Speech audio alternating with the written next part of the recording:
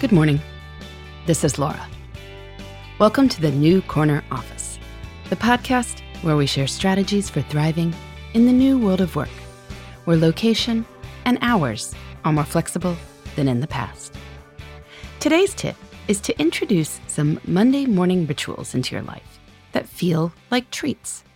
This is one of the best ways to start the week well, so you can accomplish all the wonderful things that you need to do. Monday morning commutes tend to be miserable. So in the past, one of my favorite bits of advice for people was to build in something fun to that Monday morning trip. Save a favorite funny podcast and listen to it in the car on Monday mornings. Read your favorite magazine on the train. Carpool with your spouse or a friend on Monday morning. And that way, what might be a source of dread could become a source of pleasure. These days, many people are still working from home because of the coronavirus. But even without a commute, Monday morning can feel vastly better if you consciously build in a pleasurable ritual. Most mornings, you could save time and money by making your own coffee. But Monday, walk to your local coffee shop, savor the smells, and start the day with more energy thanks to getting some physical activity outside, to say nothing of the caffeine. Maybe most days you do a quick video workout where you can squeeze it in. But on Monday morning, you go for a trail run and let the sounds of nature help you start the work week with far lower stress levels. Maybe you build in a 30-minute before breakfast Zoom call with your spiritual small group and enjoy some fellowship and prayers and good thoughts from people who really care about you. Talk about a good way to start the work week. A commute is, by its nature, a ritual. It's often an unpleasant ritual, but it is a ritual nonetheless.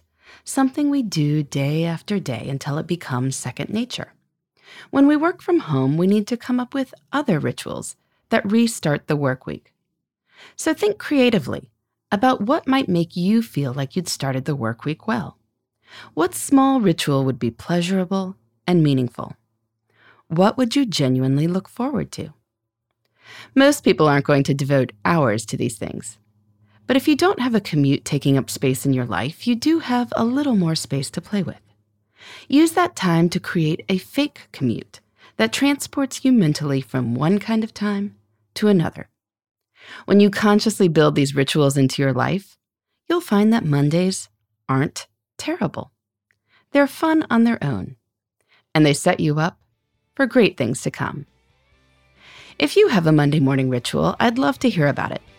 You can reach me at laura@lauravanderkam.com. In the meantime, this is Laura. Thanks for listening, and here's to succeeding in the New Corner Office.